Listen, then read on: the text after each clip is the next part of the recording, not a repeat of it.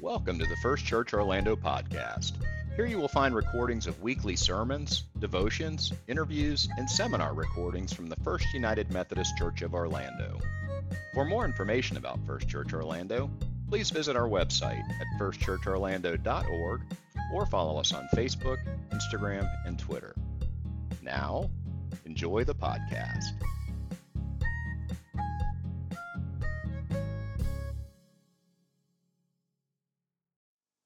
Couple of words of introduction. Maybe you know this already, but starting with my name, that's John Dominic Crossan. Why can't I be normal and say John D. Crossan like ordinary people? It sounds so pretentious to me. The reason is fairly important. In 1950, I was 16 years of age, and having nothing else to do, I decided to join a monastery. When you go into a monastery, they wipe out your past, your old name, like in the Bible, when you get a new vocation, and they give you a new name. So wipe out the past, give you a future. So I was John Crossan, went into the monastery, and I immediately became Brother Dominic, and eventually Father Dominic. So 19 years later, suddenly realized that celibacy was vastly overrated, decided to leave the monastery and get married, but with that one exception, I was taking everything else with me. So I stuck Dominic in the middle. It has no legal standing whatsoever. My government knows me as John, the passports, TSA, remember TSA? TSA, driving license, John. Government knows me as John, God knows me as Dom, and they, for the last 4 years, have not been on speaking terms, so there's no confusion whatsoever. Anyone who knows me as Dominic or Dom. That's the way I think of myself, all right? Second piece of autobiography, if you'll indulge me. Exactly 20 years ago today, at 10 o'clock, I was at Averett University in Danville, Virginia, which is just across the North Carolina border. I was giving a lecture on Jesus and violence.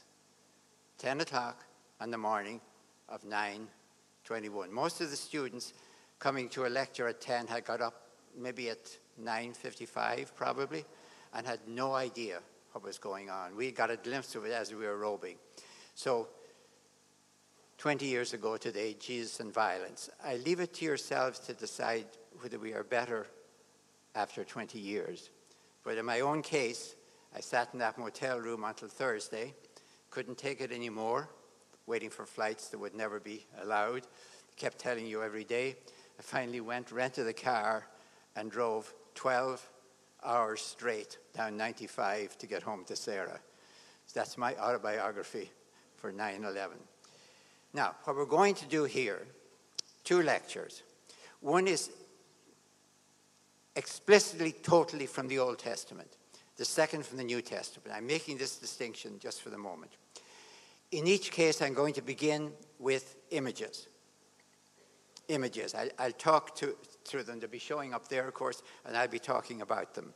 And then I come back here and talk some more before our questions and answer. Please take the images seriously. Don't think they're just kind of visual aids. This is a visual aid.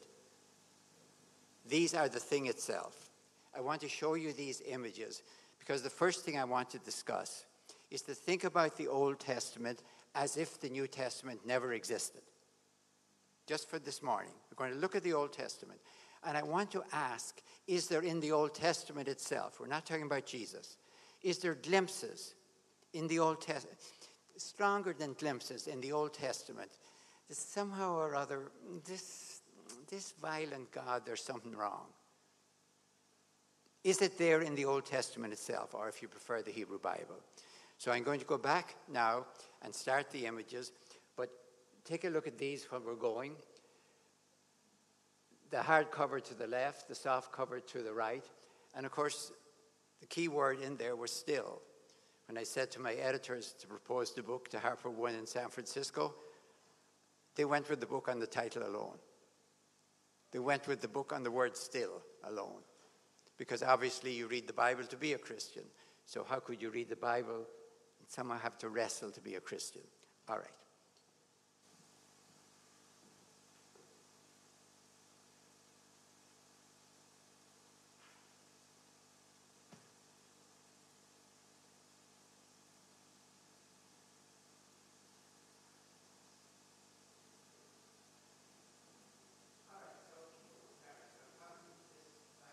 Hang on. Okay, you hear me. You see the key question up there is the violence of God. And of course you cannot answer it by the cliche the libel we always get that, well, the Old Testament is a God of vengeance and violence, but the New Testament is a God of mercy and love, which really sounds good unless you make the mistake of reading the Bible. In which case, as you all know too well, the most violent book in the entire Bible. I taught world religions for 26 years at DePaul. The most violent book in the canonical literature of all the world's religions is the book of Revelation. So you can't get away with that by saying bad God, Old Testament, good God, New Testament. So this morning, the first lecture, I'm going to compare sanctioned theology and Sabbath theology. Don't worry if you don't know what that means. You're not supposed to, because I invented those terms, more or less. But we'll get to it in a minute. The first question I want to ask, when the first time the Bible describes violence, which by coincidence is the first time you ever get the word sin, what does God seem to think about human violence? Chapter 4 of Genesis is like a desperate attempt by God to stop the growth of human violence. Before we even get to projecting our violence onto God and having God presumably do what we would do, I want to look at the story in Genesis chapter 4, the parable of human evolution since the Neolithic or the agricultural age. We're talking about 10,000 years ago about. The story you can see on that beautiful piece of ivory up above. It's from Salerno.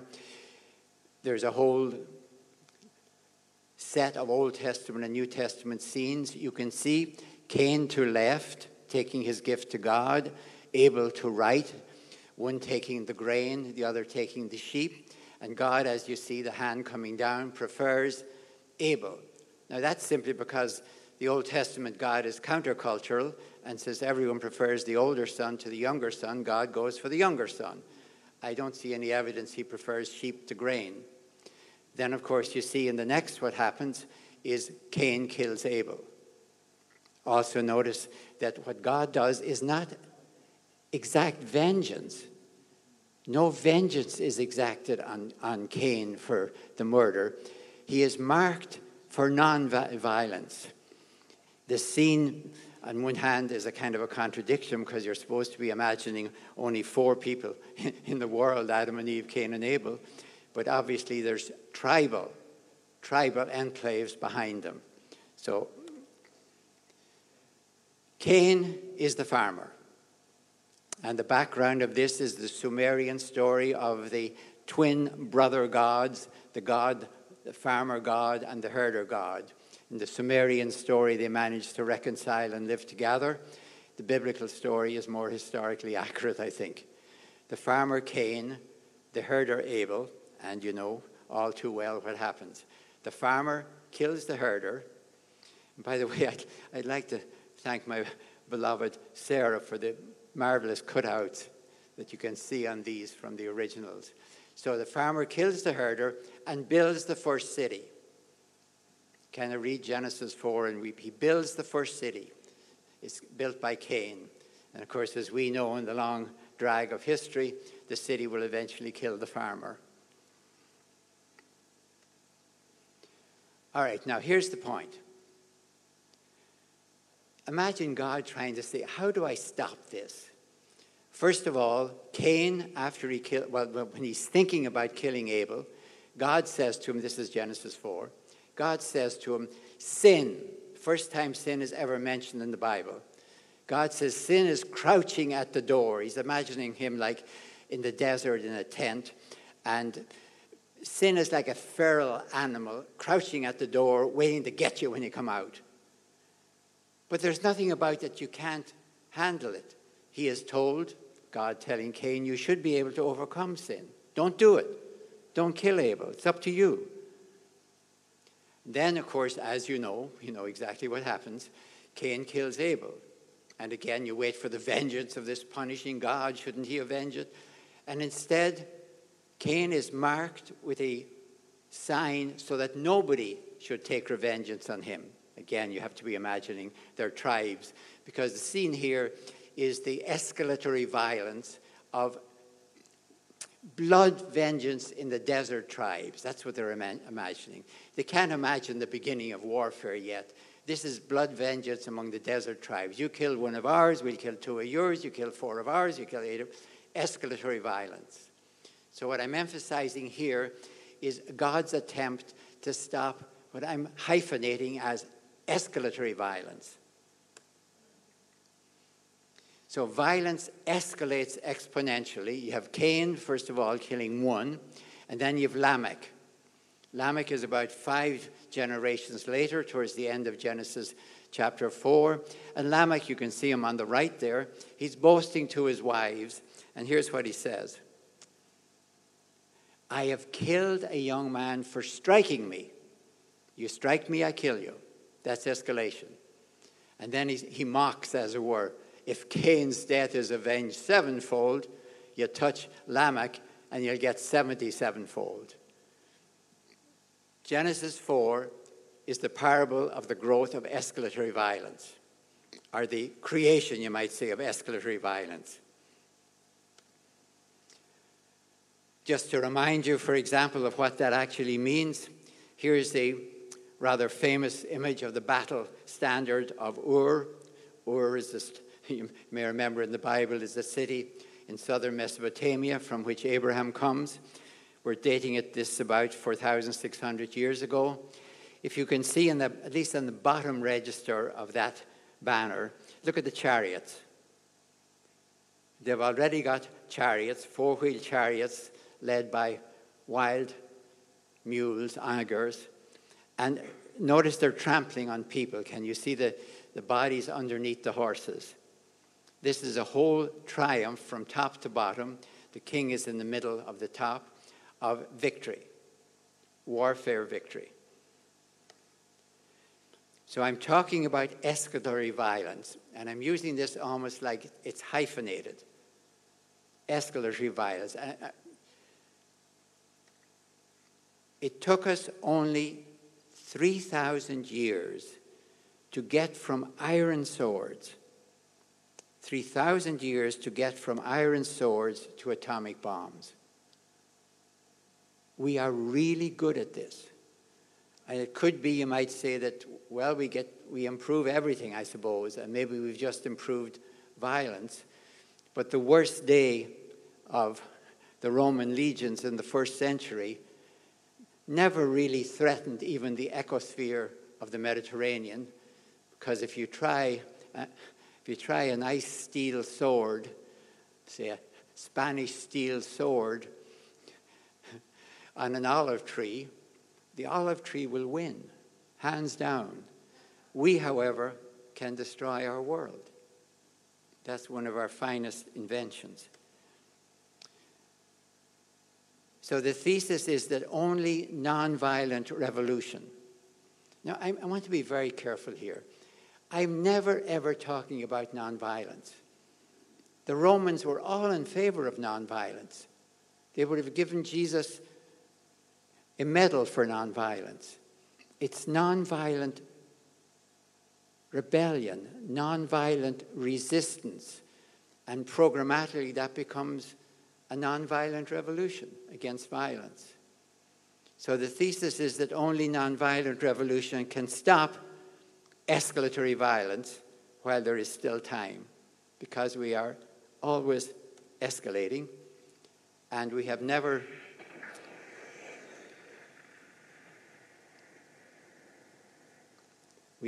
used what we did not invent. Let me put this in the wider framework, taking it from history back into evolution. If you think of evolution as the sea, then history is like the waves of the sea. So don't mistake the waves for the sea. About 13, well, he says 0.5, somebody says 0.8, but who's counting? 13.8 billion years ago, matter, energy, time, and space came into being as the Big Bang. I'm asking us, I think, when Paul said, get to know God through creation and Christ, to maybe cross out the word creation and put in the word evolution as the mode of creation. And here's my question. This is the bigger question behind the book. Should nonviolent resistance, I almost like to take that as one word, nonviolent resistance, could it change and transform humanity's evolutionary future? Not just kind of ethical or even religious future, but evolutionary future.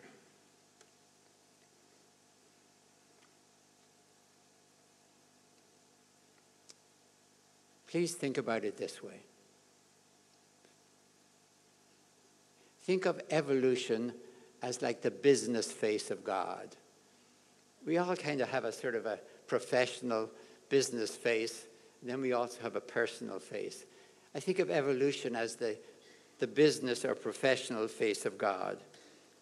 And then for Christians, Jesus is the personal face of God. Jesus for Christians is what God looks like in sandals. With a mask, maybe.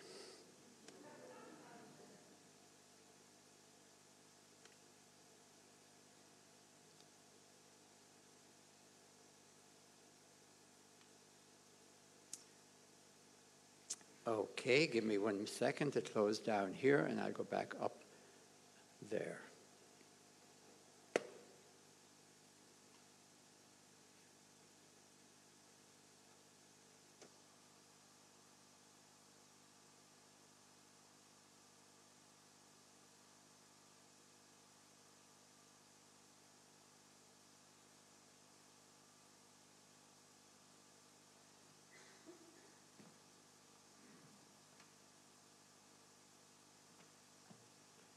So the first point is that when violence first appears in the Bible, and when concomitantly the word sin first appears in the Bible, you get escalatory violence, and God is trying to do everything God can to stop it.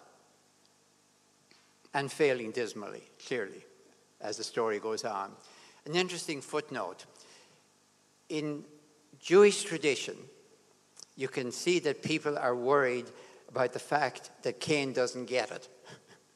Because clearly he should be punished, because we know that's what it's all about. So there is a legend, I guess you would call it, that later on, one of the descendants of Lamech, which you saw up there, becomes blind. But he's a hunter. Remember, he has a bow and arrows in his hand. Lamech is a hunter. So his son, Jubal-Cain, by coincidence, takes him hunting and tells him how to shoot, where to shoot. They hear a rustling in the thickets, and they shoot. Guess who it was? Cain. So finally, Cain is killed without being killed, accidentally, sort of. But yeah, it seems right. So let's face it, we like punishment. We really like punishment. So what I want to look at, I'm going to look at some texts. And I want to ask a very simple question now, our second point. Granted Genesis 4, is there any evidence in the Old Testament itself? I'm not talking about Jesus yet, because I know the Christian solution to the Bible should be that Jesus is the solution to the Bible. That's the Christian answer. We ask, what would Jesus do? We don't ask, what does the Bible say? You see Jesus again and again holding the book. You never see him reading it. He may be doing this. He may have it like that to us, and it may well say, I am the truth and the life, or something like that. But you never see Jesus reading it. He is the norm of the book. We are Christians. We're not Bible-ians. And with all due respect to Islam, when it says we're the people of the book, no, we're not. We're the people with the book. We're the people of the person. What would Jesus do? That's what makes us Christians. Nothing better than anyone else. It doesn't make any criticism anywhere. That's who we are. All right. But now I'm asking a slightly different question in this first lecture. If you didn't have Jesus, if you didn't have any of that, is there any glimpses in the Old Testament that they're kind of very nervous about this punishing, violent God themselves? That's what I want to look at. We've seen one, which is what happens when God refuses to punish Cain for the first murder, but tries to stop it by putting a mark on him so nobody will touch him. Okay? Here's the second one. We're looking at Torah, the first 5 books of the Bible. The Pentateuch, because as you well know, penta is 5, and like the Pentagon or pentathlon in Olympics. The first 5 books. Now, I'm looking at the first chapter of the first book and the last chapter, more or less, of the last book, Deuteronomy. So the first chapter of Genesis and the last chapter, almost the last chapter of Deuteronomy. Deuteronomy 28. Chapters you should all read and then weep quietly over it. Because it lays out quite clearly, and without any backing off, here's the way it works. If you obey the Lord your God, all things will happen well with you. Now, we're not talking about heaven. Heaven hasn't been invented yet. We're talking about here below on the earth. If you obey the Lord your God, you'll have fertility of the womb, fertility of the animals, fertility of the land. Your enemies will flee 7 ways before you. All very empirical, check-upable stuff. And you get 16 verses of all the good stuff. If you obey the Lord your God, all this good stuff will work. Then you flip and get 64 verses of the bad stuff, which is like the flip of that.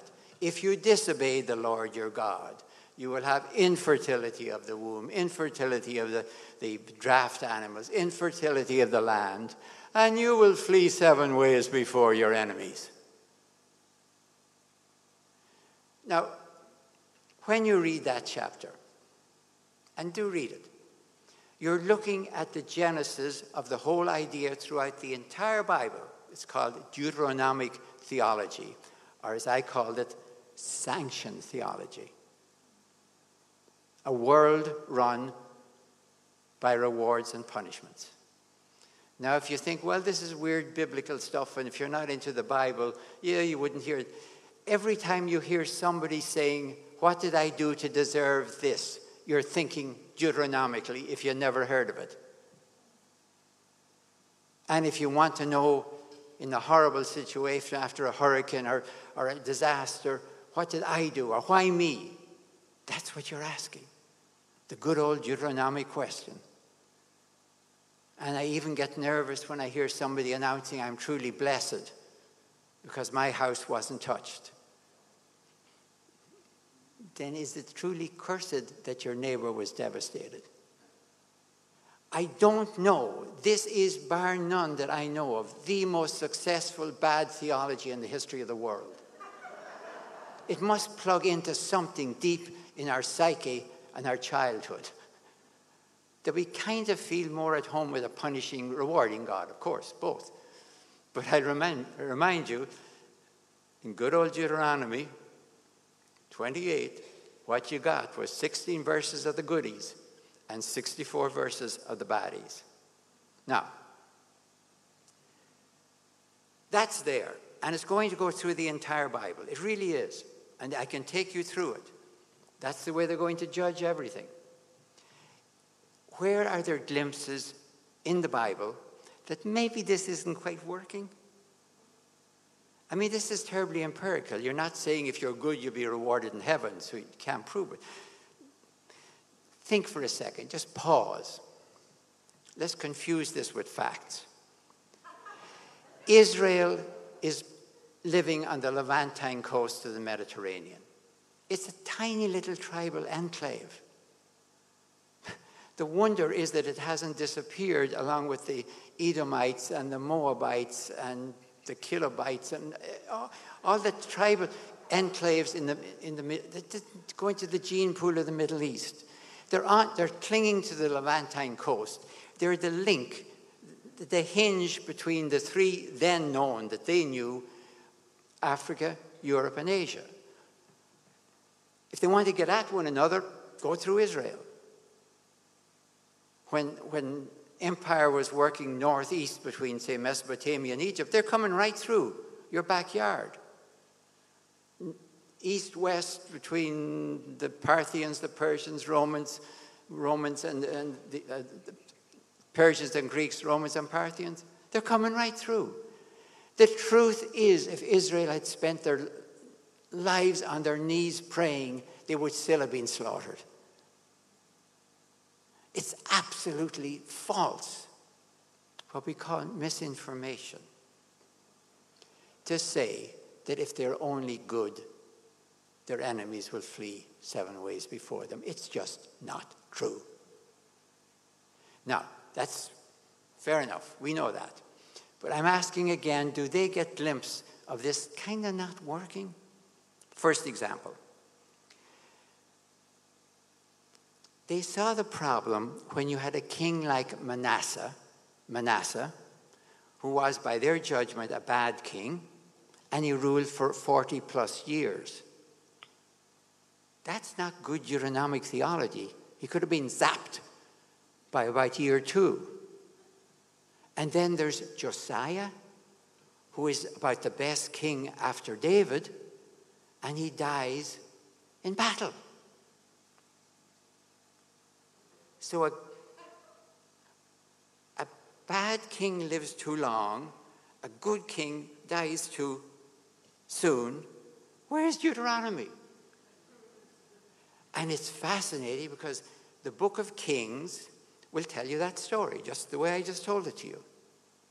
And then when you read the book of Chronicles, which is like a cleanup operation conducted after the Babylonian exile, when they're getting the Bible sort of set up properly, they have to clean up those 2 stories. You can read it. And you can watch Chronicles following the book of Kings. He's copying like mad, copying plagiarism is called. And then all of a sudden he gets to this point. 4 new verses are inserted that says, the king of Assyria took Manasseh over to Babylon. That's the giveaway. That's the Babylonians. Over to Babylon. He converts, repents. God takes him back, and he's all right. In other words, they clean up the theology by changing history. Does that sound familiar? If your theology isn't working, change history. Just say it didn't happen. And Josiah, what are we going to do with Josiah? You can do the same thing. I'm not mocking this because I understand these people are trying to understand it. You can read Kings here and Chronicles here. They're following. They're using the same archival stuff. Then all of a sudden they get to Josiah killed in battle. How do we explain it? He's killed by Pharaoh Necho from Egypt. And they say in Chronicles, Pharaoh Necho was going under command of God. And he told Josiah, don't try to stop me because I'm operating under the command of God. That's the big G, the biblical God. Josiah does it. In other words, he disobeys God and he gets killed. So we've cleaned up the theology by cleaning up the history. First case, they're recognizing the problem. Second case, Job should have finished it off once and forever, because that was his purpose. You know the story. The background is the Persian Empire, when the Persian emperor has somebody who is kind of like a combination between a Secretary of Foreign Affairs and a head of the CIA. He's called the Satan. He's not the devil. He goes around the world for God, checking up on the satrapies of the Persian Empire. Comes back to heaven to report to God, and God starts the whole problem by saying, have you seen Job? Is he not the holiest man on earth? So God's honor is immediately committed that Job is the holiest man on earth. And Satan says, having read Deuteronomy, of course, he's in it for the goodies. He knows Deuteronomy, that if you obey the Lord your God, you'll get blah, blah, blah, which puts God in a kind of a bind. Who's running this world, him or Deuteronomy, as it were? Excuse me. So God says, okay, we run a test. And by the way, poor Job was never let in on this. We just run a test. I'm going to take everything from Job. Everything. His health, his wealth, everything he's got. And we'll see who's right. We'll see whether he is good. So they're running a test case on Job. All right, Job is stripped of everything, and he has 4 friends. And they are friends. They're absolutely sincere. They are Deuteronomic fundamentalists. They're absolutely sincere. They're trying to understand what did Job do to bring such a terrible punishment on him? Because clearly, this is the worst thing they could imagine. So he must have done something awful. And they tell Job, would you just repent for whatever awful thing you did? God will forgive you, and you'll be back where you were. We can all go home and have a drink. And they say it again and again and again and again. And Job says again and again, I don't know what I did. I mean, he's not insincere enough to say, whatever I did, I'm sorry for it. Job is honest. They're honest. But all Job can say is, I don't know what I did. He doesn't say, I'm the holiest man on earth. That's God's business. He simply says, I don't know what I did. Now, it's gorgeous Hebrew poetry. Chapter after chapter after chapter. And we, the reader, know it's all baloney. We do. Because we've been let into heaven in chapter 1 and 2 and know what's going on. Job doesn't. They don't. But we know the Deuteronomic theology just doesn't work. And at the end, of course, not that we need it, God says, you guys are all wrong, and Job gets all his stuff back. But Job has never told the truth, by the way. The one thing God doesn't tell Job, despite all the kind of the bluster this was just an experiment. Please don't take it personally. I give you back your camels. What's the problem? Now, that should have ended the Deuteronomy. You should have been laughed out of court. Because that's what it was intended to do. Instead, I would say Job became a speed bump on the Deuteronomic superhighway. Right on. Right on. Straight into the New Testament, where somebody can say to Jesus, looking at a blind man, who sinned? This, obviously he couldn't, he was born blind. His parents must have sinned. Somebody must be being punished.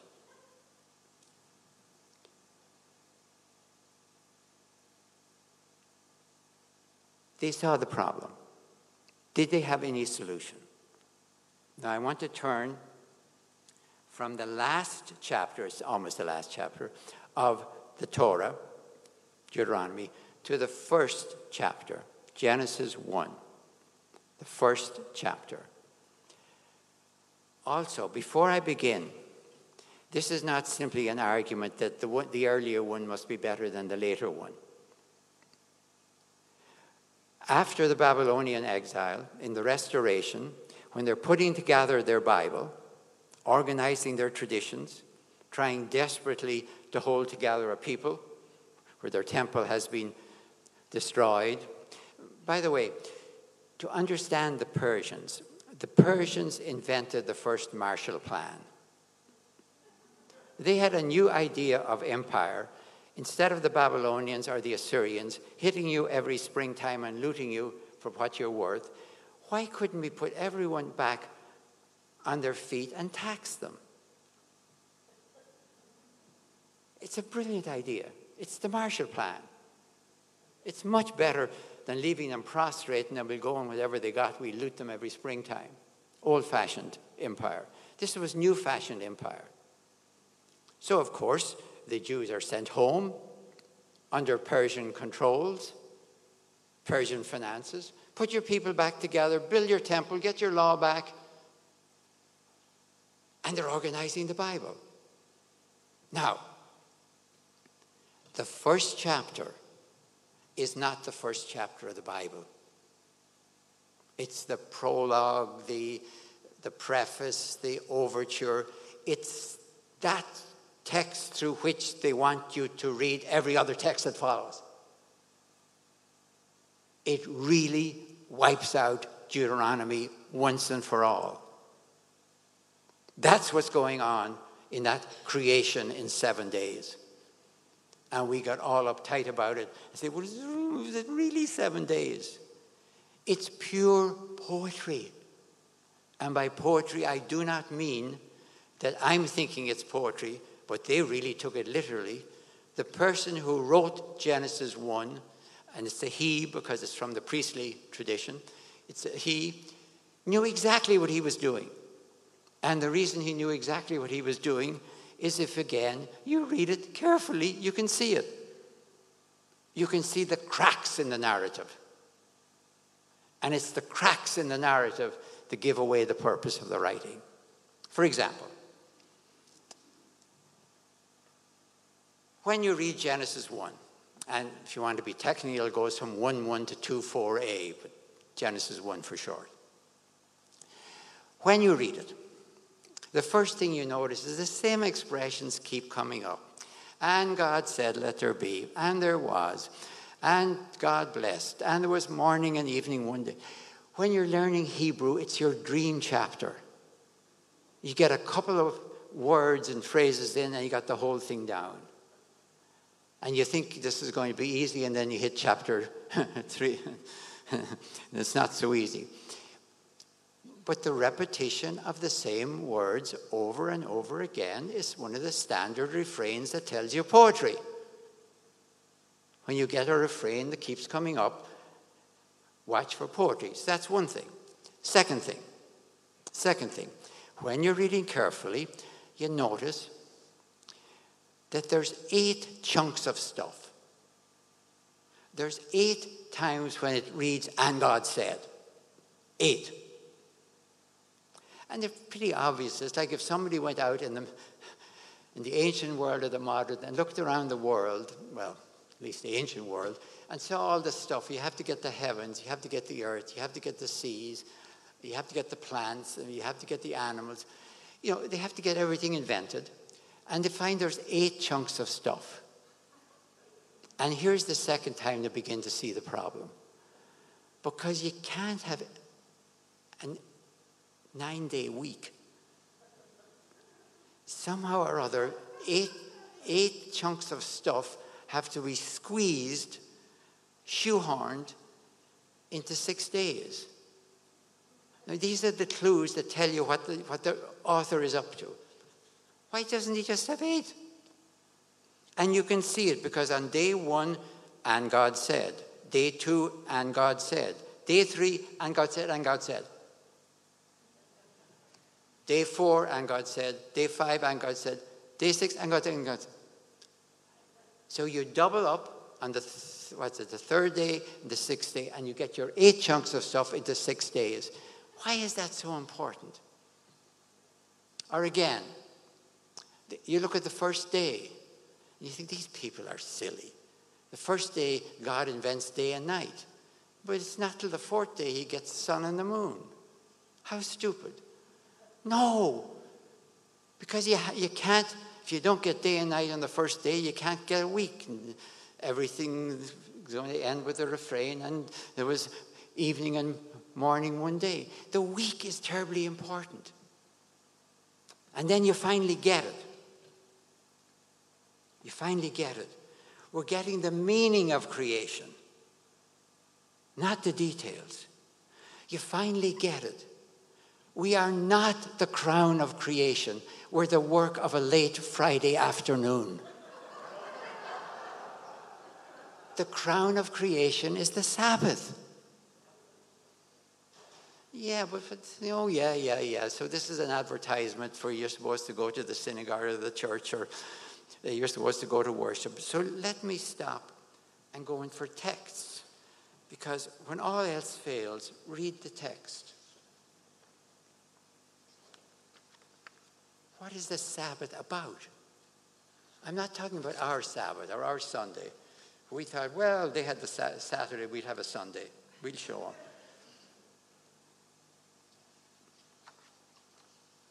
Here's what the Sabbath is about. The purpose of it. You ready? Exodus. 6 days you shall do your work, but on the seventh day you shall rest. Duh, we all knew that. So that is always what the Bible says when it's giving you the meaning of something. So that your ox and your donkey may have relief, and your homeborn slave and the resident alien may be refreshed.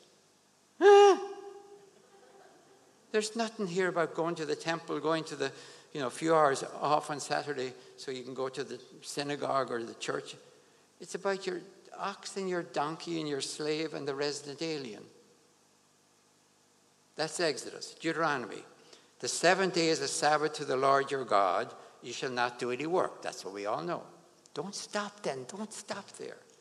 You or your son or your daughter, or your male or female slave, or your ox or your donkey, or your chickens, no, I put that in, or any of your livestock, or the resident alien, so that your male and female slave may rest as well as you. Now, by the way, notice this is addressed to the householders of Israel, to the wives and husbands. It's not addressed to the husband, and the wife is one part. It's addressed to the wives and husbands. What it's saying simply is this: everyone, even your draft animals, your slaves, deserves a rest. Now maybe we say, oh, come on, we all know that. That's the weekend. Yeah. But before you ever get to everyone having enough food, having enough health, having enough education, there had to be enough rest for everyone. And maybe we shouldn't take it for granted that everyone gets it. So the Sabbath is not about getting a little time off to worship God. It is worship of God. It's the fair distribution of rest. In fact, we're talking distribution. God is the God of distribution because in this chapter of Genesis, the first thing God does in creating us, female and male alike, is to distribute God's own self to us. The first distribution is we are made in the image and likeness of God. That's distribution. We're made in the image and likeness of God, and therefore we're put in charge of the world. You can see that. But it's a world run by the Sabbath. This is what I mean by talking about sanction theology in Deuteronomy and Sabbath theology. Now, I'm using Sabbath in the sense it has in the Bible. The fair distribution, in this case, we're talking about rest, the rock bottom basic of life. Before you even get to food and shelter and everything else, rest. And in case you think, well, that's pushing it a bit on the Sabbath day, it's continued into the Sabbath year. So the Sabbath runs through the Bible, to use John's trains. There's the train of the sanction. And you can go right through the Bible and you can really say case after case, somebody is punished, somebody is rewarded. It's all there. But so is the Sabbath. It's like another train. And the Sabbath is, how do I put this? The Sabbath is the basis of creation because just distribution is the basis of creation. That's the claim of Genesis 1. Let me be careful. We tend to use the word justice in ordinary speech to mean retributive justice, punishment. That's when we talk about the Department of Justice is not into distribution. It's basically into punishment, or sanctions at least. The Uniform Code of Military Justice. In ordinary speech, we use justice as a shorthand for punishment or retributive justice. I want you to think, really think. You couldn't have retributive justice even if it wasn't distributed fairly. In the Bible, in speech, forget the Bible, whenever justice is used without any qualification, it means distributive justice. Distribution of whatever we're talking about. If you're talking about justice and, say, vaccinations or something, how is it distributed fairly? What would we consider to be an unfair distribution? So justice, when people in the Bible cry out, give us justice, they're not saying, please punish us. They're saying, give us a fair distribution of the world. And of course, what the Bible is claiming is the world belongs to God. And it should be distributed fairly because that's built into the constitution of the world. That's what Genesis is about. The metronome of justice beats on the Sabbath, and it's built into time itself. Go back and think of that thing with the Big Bang, time and place. They built it sort of into the world itself because they're weak. They didn't have calendars, and how did they know a week? Well, they knew it by the Sabbath. But the Sabbath is about justice. So justice is built into the very fabric of the Bible by Genesis 1. And you'll notice, by the way, that nobody says in Genesis 1, yeah, but supposing we don't do it. Well, now, start thinking. If we are made in the image and likeness of God, and you don't act accordingly, what will happen? If you are not a bird and go up to a 30-story building and think you're a bird, what will happen? You will not be punished by the pavement hitting you. That will be a consequence. So let's pause a minute now and get the language. Punishment, consequence. I'm using these as terribly specific terms, not the way parents use them with children. When they use consequence would mean punishment. Sounds nicer. Punishment comes externally from an action. Consequence comes internally from an action. A drunk driver crashes the car into a tree and is killed. That is a consequence. A drunk driver crashes a car into a tree and is fined by the police. That's a punishment. One's internal, one's external. Sanction theology is punishment. It comes externally. If you do this, you'll be punished or you'll be rewarded. Sabbath theology is internal. This is who you are. Go right ahead and try and do anything you want. It's almost as if you got into your car and the message came on, do feel quite free to run out of gas, run out of oil, run the car with your brake on. You're quite free to do it, but there will be consequences. Maybe we need that distinction to be sounded again with regard to vaccinations, by the way. Consequences come internally, punishments come externally. So, let me go back. The Sabbath year. Now, you're thinking in Sabbath theology, you've been made in the image and likeness of God. God's own distribution to you is God's image and likeness. That's who you are. The Sabbath year. For 6 years you shall sow your land and gather in its yield. But the 7th year you shall let it rest and lie fallow. Now we usually stop there and everyone says, oh, that's good agricultural, practice. You should let your land be fallow so the nutrients can be. We're great on this. Ooh, we're really good on agricultural procedures. But the Bible says so that the poor of your people may eat, and what they leave, the wild animals may eat. Huh? Do the same with your vineyard and your olive orchard. Every Sabbath year, you have to let them all go fallow so that the poor of your people may eat, and what they leave, the wild animals may eat. Now, by the way, one of the fascinating things about reading the Bible, when people start trying to read through the Bible, Genesis is great, marvelous stories. You can imagine them all as a TV series. Exodus is pretty good for a while. Then all of a sudden you run into law. This law, that law, and your eyes start to glaze over. If you could put all these laws in chronological sequence, what you'd have to admire is how marvelously these people spend their lives trying to beat the law. And how the poor law is running along, always scurrying to catch up, and never quite catching up.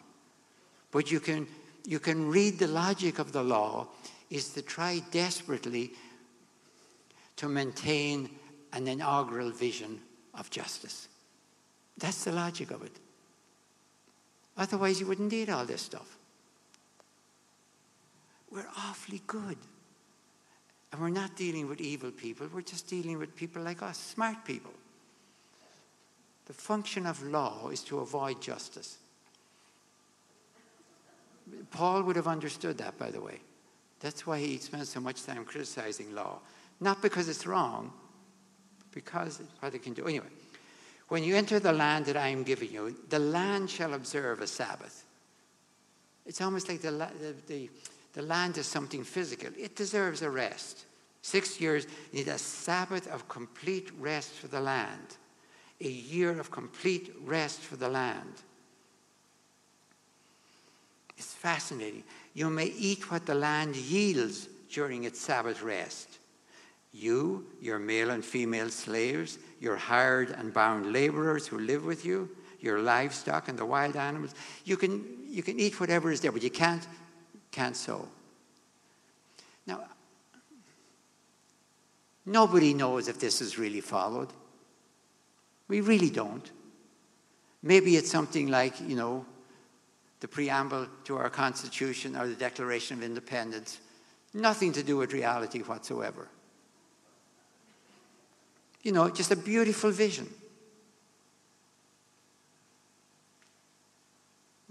Well, if it isn't, then maybe we've got it all wrong. If this is something that you kind of skip, it's nice. It's really nice. It's like everyone created equal. It's a lovely idea, but we don't have to follow it. Then maybe we got it wrong. The 10 Commandments are just suggestions. They're not really serious. Any 6 or 7. But, it's like multiple choice. The Sabbath year, so the first thing on the Sabbath year is rest for the land. That's the first thing. Second thing, remission of debts. Every 7th year, you shall grant a remission of debts. Then it goes on to do exactly what we know. Then people won't give you any loans because they'll see it coming. Yeah. God says, be careful, I'm watching. Remission of debts. A third thing, every Sabbath year, slaves must be freed. Now, what you're talking about here is not a slave economy. You're talking about primarily people who are trapped into debt and sold into slavery to protect the family farm, as it were. That's what you're really talking. And you're trying desperately to contain the growth of inequality. That's the logic of all of this stuff. There's a sentence in Isaiah. He says, "Woe to you who add house to house and land to land until you live alone in the midst of the land." They knew exactly what's going on. The thrust of civilization is, how do I keep mine and get yours? And the thrust of these laws are like a desperate containing program to mitigate as best you can and contain the growth of inequality. Otherwise, there's no reason you have to keep going with this thing. Just say it once. Sabbath year. Finally, you know it, the Sabbath Jubilee. Every 50 years, every 7 sevens. Notice the sevens keep coming up. 7 days, 7th year, 7 sevens, 50th year. Count off 7 weeks of years. This is Leviticus. That's the book we all read regularly, right? 7 times 7, and then so-sos. Then everyone goes back to their original ownership. It shall be a jubilee for you. You shall return, every one of you, to your property, and every one of you to your family. Here's what they're imagining. God has distributed the land fairly to all the tribes and families. That's the ideal. Now, busybodies, of course, are working very hard to get your land, keep mine, get yours, of course. Every 50 years, go back to zero base. And once again, we scholars rush in to put out the fires, because that's our job. And we say, well, we don't know they really did that. Well, maybe they did it once after the exile, but we really don't know every 50 years they did it.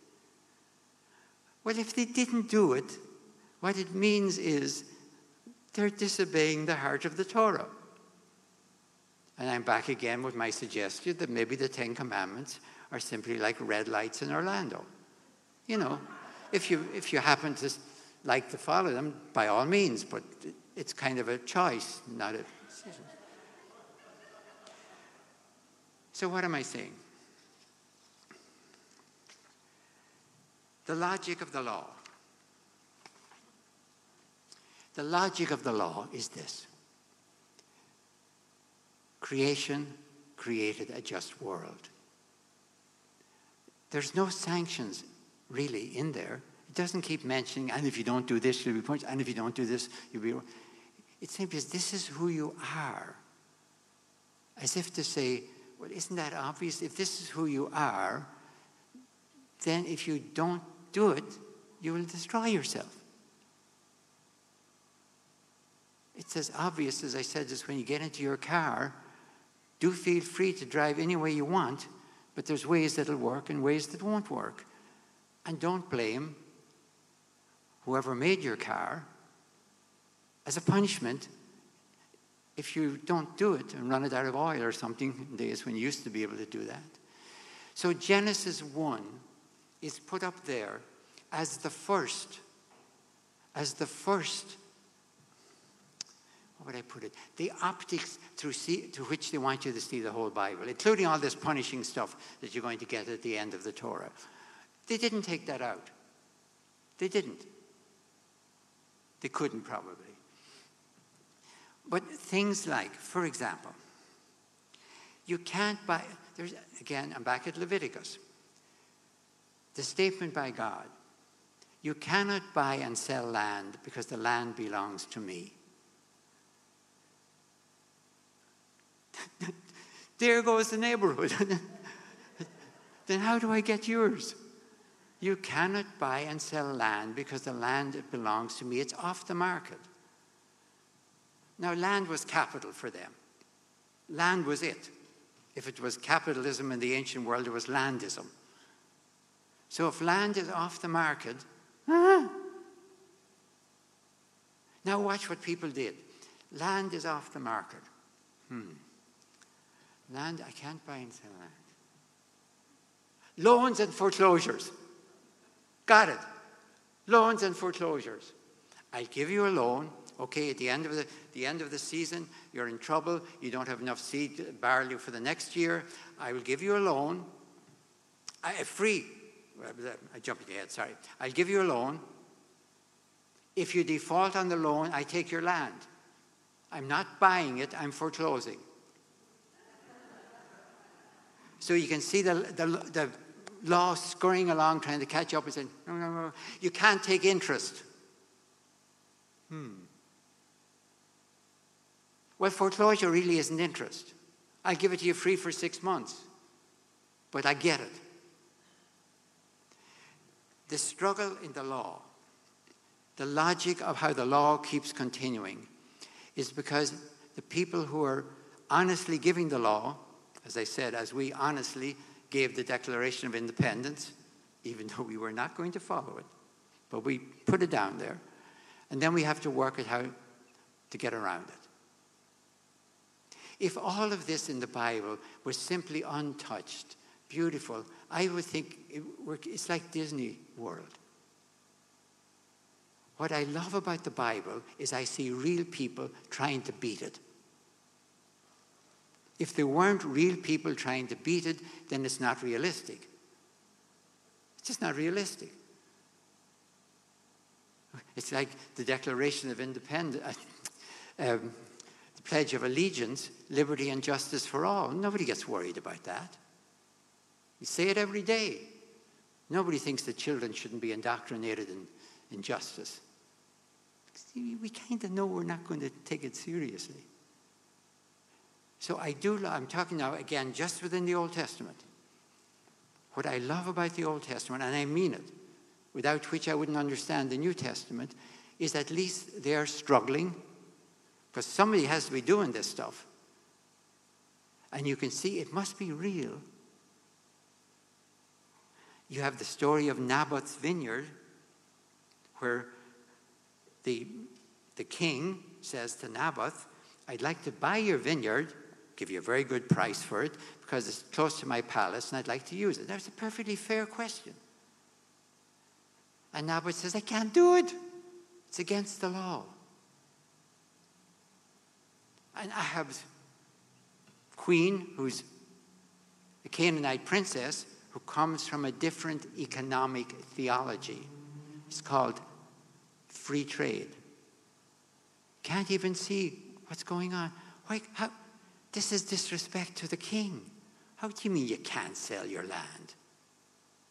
So she takes it and has him executed. So it makes no sense. So you can watch people then trying to get around this and saying, okay, can't buy and sell land. But there's always foreclosures, and you can't take interest. Okay, foreclosure will take care of that. The logic is the Bible itself is trying to maintain a just world, at least among themselves, and is quite aware that sanctions really don't cut it. That there's a different vision in Genesis 1. It's who we are. That's why I would ask you to think of the biblical God and to think of human evolution. And my own point is where those two vectors cross one another, because evolution is absolutely fair. I don't like the way it's fair. I don't think it should be fair to viruses. And a few other things I could list too, but I won't. But evolution is absolutely fair. It sounds awfully like the biblical God. In fact, if you were to go through the entire, let's say the Old Testament, stick with that. Don't take this literally. Take it just as an exercise. And cross out God and put in evolution. It would make tremendous sense.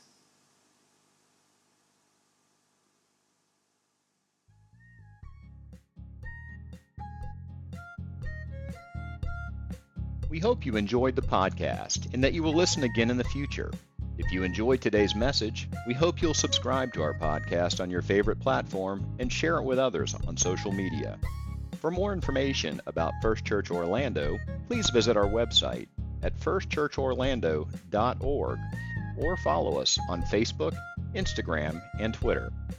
If this podcast is a valuable resource to you, we invite you to give to this ministry by making a financial contribution at firstchurchorlando.org/give. Now, may the Lord bless you and keep you. May the Lord make his face to shine upon you and be gracious unto you. May the Lord lift up his countenance upon you and give you peace.